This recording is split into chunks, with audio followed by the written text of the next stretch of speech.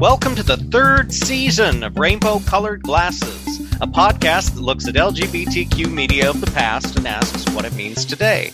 My guests are Nick and Sherry. This episode, we're discussing a pair of after-school specials from 1987 titled What If I'm Gay? And Two of Us. ABC launched the after-school special in 1972. Most episodes featured a teenager dealing with a problem. Bullies, drugs, pregnancy. By the end of the hour, they had learned a lesson. The writing could be earnest to the point of camp. The show was a success, so other networks copied the formula. What If I'm Gay? Aired in 1987 as a CBS school break special. We meet three teen friends, soccer captain Todd, hot-headed Kirk, and timid Alan. When Todd is caught hiding gay porn, he becomes a social pariah. Kirk and Alan will have to decide whether to stand by him. The episode won an Emmy Award for Outstanding Direction in Children's Programming. So, Sherry, what did you think of What If I'm Gay? This was your very first after-school special. I know. Oh, boy. Well, it was a bit long in the tooth, I must say. It was a real slow burn. And, I felt like I feel like slow because it seemed like the first quarter, it was all about, ooh, which guy is gay? Which guy is gay? And then I'm like, well, is it Alan? He's got the button up shirt. That's a big giveaway. No, it happens to be Todd. It's the magazine. The magazine says everything. So he didn't hide his porn very well. He did not. No. Yeah. I must say the thing was with the after school, like the adults in general, when the kids asked the adults questions, they did answer truthfully.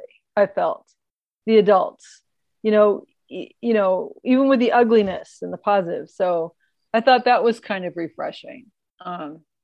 Yes. But in the end, I thought the kids, the language, the script, it showed them being like, I felt like it showed them being more intelligent than they really actually were, because they were using some language that I was like, no, I don't remember saying those kinds of things when I was 16 years old or something like that.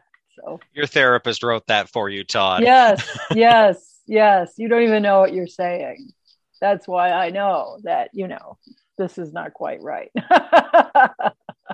Well, it helps, too, that these teenagers look like they're in their late 20s as well. That's right.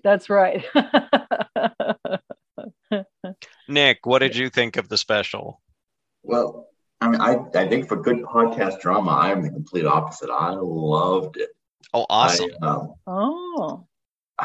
don't know. I was completely fooled by this plot twist, knowing I was like, oh, boy, here we go. After school special, that's clearly the Ducky Lake character. He's clearly gay. And then bam, whoa, they found the porn. And I was on the edge of my seat. And I had to go back and watch two of the scenes twice because I just loved how it was written. I thought it was so authentic to me that this is how they would react.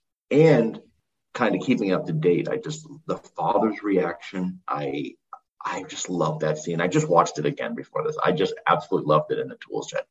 The council scene may need some work, but I just kind of felt what this kid was going through, and I was like, this seems believable to me. This kind of still holds up for me. But things work out okay for Todd. There's a scene where they can't find Todd, and they get scared, thinking that he's hurt himself, and then Todd sees them trying to break his window. He's like, "What are you guys doing?" And they're like, "Oh, Todd." Ha ha ha! Yuck! It's a very weird way to handle, like, yes, some LGBT kids take their own lives. Mm-hmm. Yeah, but not our Todd. Not.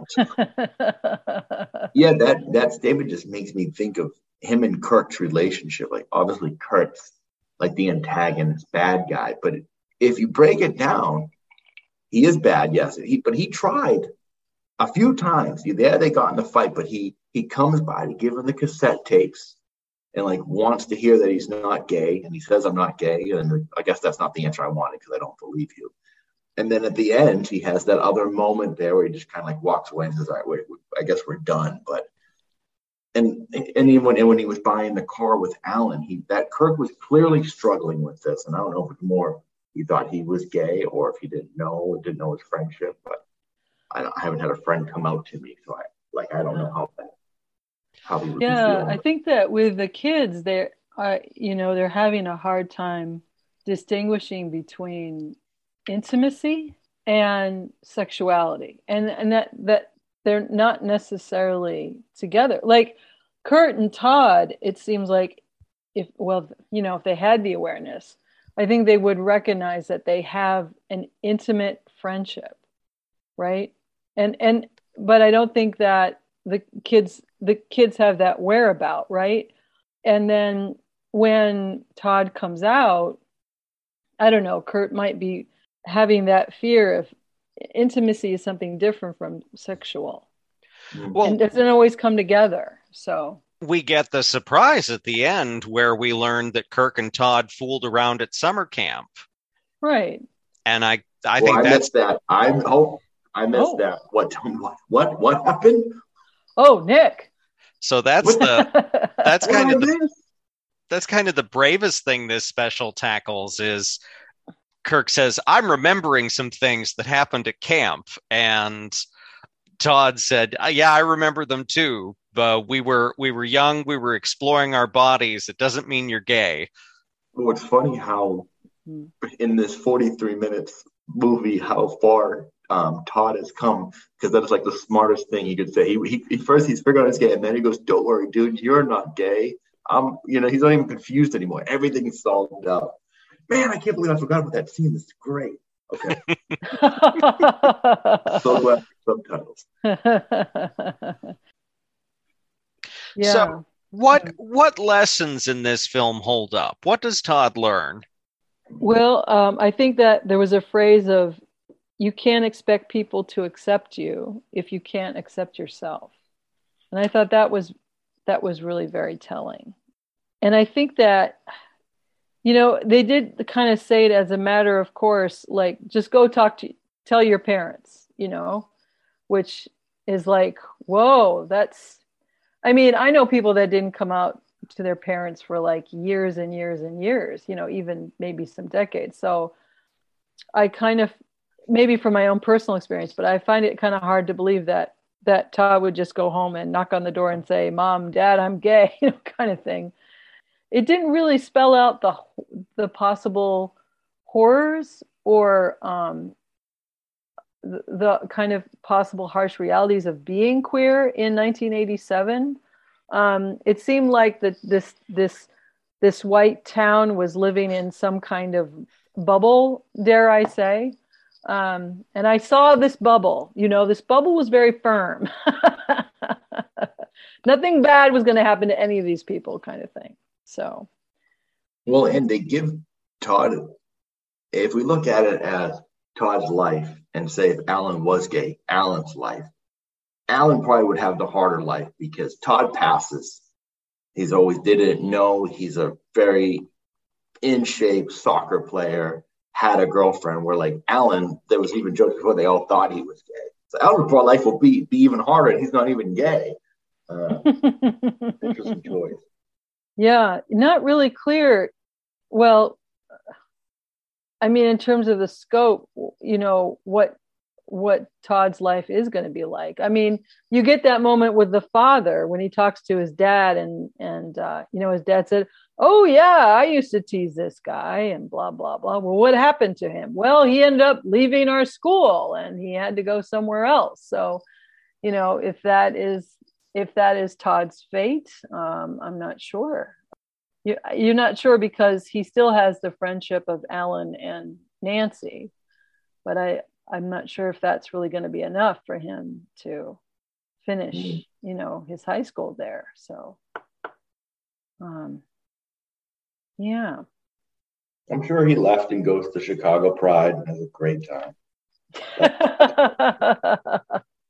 Now let's jump across the pond to the UK. Two of Us has a rockier history than its American counterpart. The special was filmed in 1987 for a show called the BBC School Scene, but Prime Minister Margaret Thatcher was preparing to launch Section 28, a law that forbid all discussion of homosexuality in schools. So the BBC censored the special and screened it late at night. The full version wouldn't air for 3 more years. Two of Us follows a teenager named Phil wrestling with his bisexuality. He's dating a girl named Sharon, but has developed a crush on his gay best friend Matthew. Matthew's being bullied, and Phil knows if he comes out, the same will happen to him. The show gets a little bleaker. The stakes are a little higher than they are for our American schoolboys. We see some real bullying. We see some unaccepting parents. We see a mean teacher. I wanted to pair these two together because it really feels like the flip side. Really feels like two sides of the same coin for me. Mm-hmm. Nick, what did you think of this one? This one was a lot. This was a lot for me. As you said, this was just drama with a capital D for me. Like there's police, there's people are so evil, there's screaming, but it was interesting to see like more of a bi perspective. I think that's how I left it. I think I'll leave it at that. I'm excited to talk about it, but there was definitely it was a lot. They're in the woods, they're in the beach.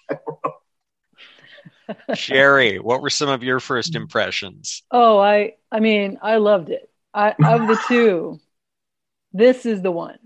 I felt that, and I don't know, it was asking me questions because when I compared to What If I'm Gay, I'm like, why is the American version so like milk toast compared to this? Toast, Sherry.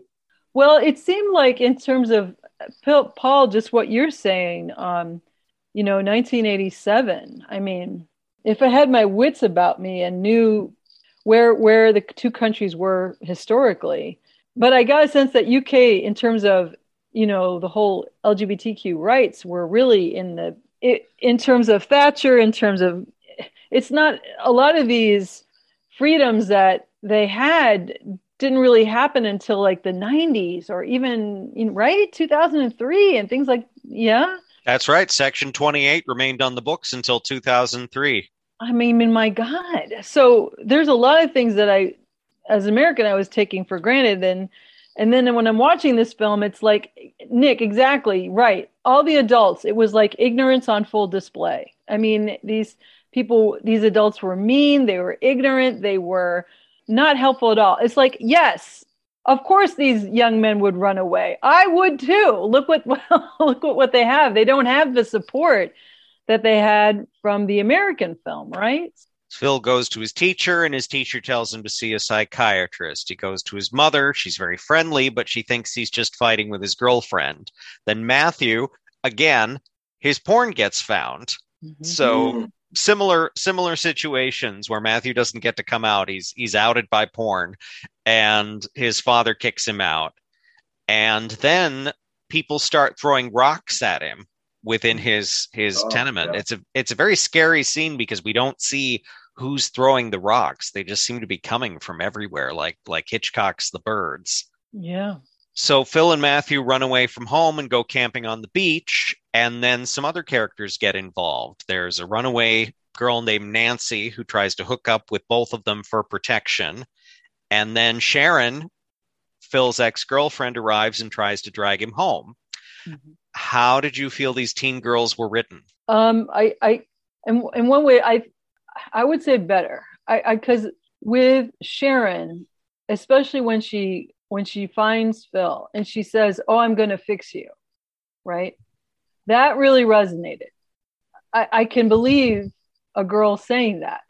And I thought with, the runaway girl, it, where she was talking, she had this one bit where she was talking about labels, and she was saying bi, trans, gay. And she's like, it doesn't matter. People are people, she says. People are just people. And I could believe, this is the thing that I liked about this film compared to the other one, the American one, is that I could believe these words coming out of this adolescent mouth. right? I thought it was authentic. Sharon, I don't know about the girlfriend. She was just kind of crazy to me when she's watching him swimming. It's just like she knows this guy is gay, and she's just keeps trying. And then she said she didn't want to meet when he came back at the end. The beach. She's like, I don't want to meet him. She was like this weird, crazy girlfriend that likes this gay guy. Well, it's interesting because on one hand, I admire them portraying bisexuality and someone grappling with it, because that was rare at a time where the language was very binary. And Phil simply says, I fancy you and I fancy you. I've got the best of both worlds, or something like that, he says. Yeah. But on the other hand, there's this stereotype in media that bisexuality means you want to date two people at once. That's not what it means. But Phil seems to very much want to date both of them, is the impression I get. So Matthew's like, why don't you drop her? And Sharon's like, why don't you drop him? And he kind of wants to date them both. He's got an Archie can't choose between Betty and Veronica, is what it made me think of. Yeah. I also thought it was very telling with the girlfriend Sharon, where when she wants sex with Phil and she's pressing him, and when Phil doesn't want to go there, she just completely jumps the gun and says, "Oh, you're gay because you don't want to have sex with me. You must be gay." And I just thought, wow, I bet that kind of happens with young people, right? Or that's how people get pressured into sex is, oh God, don't label me as that. I just don't want to have sex with you right now. So I thought that was really telling. I'm glad that they showed that in this production. Yes. I like the scene where Phil and Matthew decide to have sex. It's not something I see often in queer media, and it's certainly not something I expected to see from a teen special in 1987. Yeah, because Phil had that moment where he says to Matthew, he says, "What's next? What happens next?" And I'm like, oh wow, that's really a genuine statement there, because they came out, they said they recognize that they are attracted to each other, and it's not this Hollywood thing where now we're going to see some really high class fantastic sex happen right before your eyes. I was like, thank you for being honest like that. Two of Us does something interesting in that it ends on an ambiguous note. So Phil takes Sharon to the train station, and the censored version ended there, indicating that Phil was done with his dalliance and he's back to heterosexuality. Whereas in the complete movie, he comes back to the beach after sending Sharon away and runs back to Matthew. And we don't really know where they're going to end up. Are they going to go back home, or are they going to have to be homeless? What did you two make of the ending? Well, I like the ending. I kind of felt like if Phil is truly like bi, like between the two relationships, the most intimate was when he was with Michael. And the way that they touch it's a very tender kind of thing, versus Sharon, who's like, give it to me kind of thing. She's just I enjoyed the ending, and I knew about the edit from the YouTube comments. I don't always read them, but I was reading them. But they're all really, there was a lot of wonderful comments on there. Young gay people who had watched this or secretly recorded it in the 80s and how it really helped them. And I enjoyed, I think because of the writing, I liked it. Like they made Sharon such a nasty person. I didn't have any redeemable qualities to me. So I was so glad when she was, and who doesn't love Matthew? The guy was awesome. The guy's a great swimmer. He's gentle. He's nice to that transient girl. I mean, not as nice as Phil. Phil's like way super nice, but so it was nice. And I think once you go into that Brokeback 10 thing, I mean, it's hard to go back, especially with Shannon. It's like you cross that bridge, dude. You tasted that apple, you're gonna want it. So them frolicking off into the ocean, I was like, I'm happy with that ending. Where are you at, Paul, with these two being a male in the community, you have these two movies. Which one sat with you? I enjoyed them both for different reasons. I thought What If I'm Gay comes across as campy. Now, I had a lot of laughs watching it, particularly from Todd's constant cry face. I thought Two of Us was much more interesting, but I think it would have depressed the heck out of me if I saw it in 1987. I think, I got to be homeless now? My choices are Sharon and homelessness.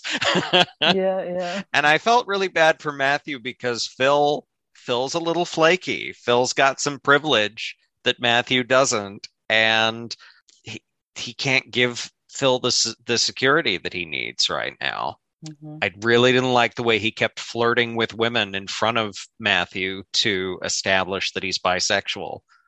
He's like, I find that woman attractive, and I find that woman attractive because I'm bisexual. And I'm like, we get it. Yeah. Boy, because he really took an interesting approach to, I guess, the realization that he was gay. Where he's like, I'm 1 out of 10. And he was just like, I'm going to own it. And then he's like, I might as well own being bi too. So I just don't know about Sharon. The evil girlfriend. Yes. Yeah. Well, on one hand, it's like she sees Matthew as stealing Phil from her, but that's not what we in the audience see. We see Matthew's he's a friend, and Phil's the one who really reaches out to him. He reaches out to him in the locker room. I think young me would have liked that scene very much, but that was a steamy scene. Yeah. Oh yeah. That was art scene, well shot. And What If I'm Gay has a scene in a locker room too, but it's handled very differently because Todd's in his little gym shorts and nothing else while he's arguing with Kevin, and I think that's enough to set off Kevin's gay panic when they're talking. And gay panic. Kevin's like, I don't feel safe around you. You're too sexy. I mean, weird. You're too weird.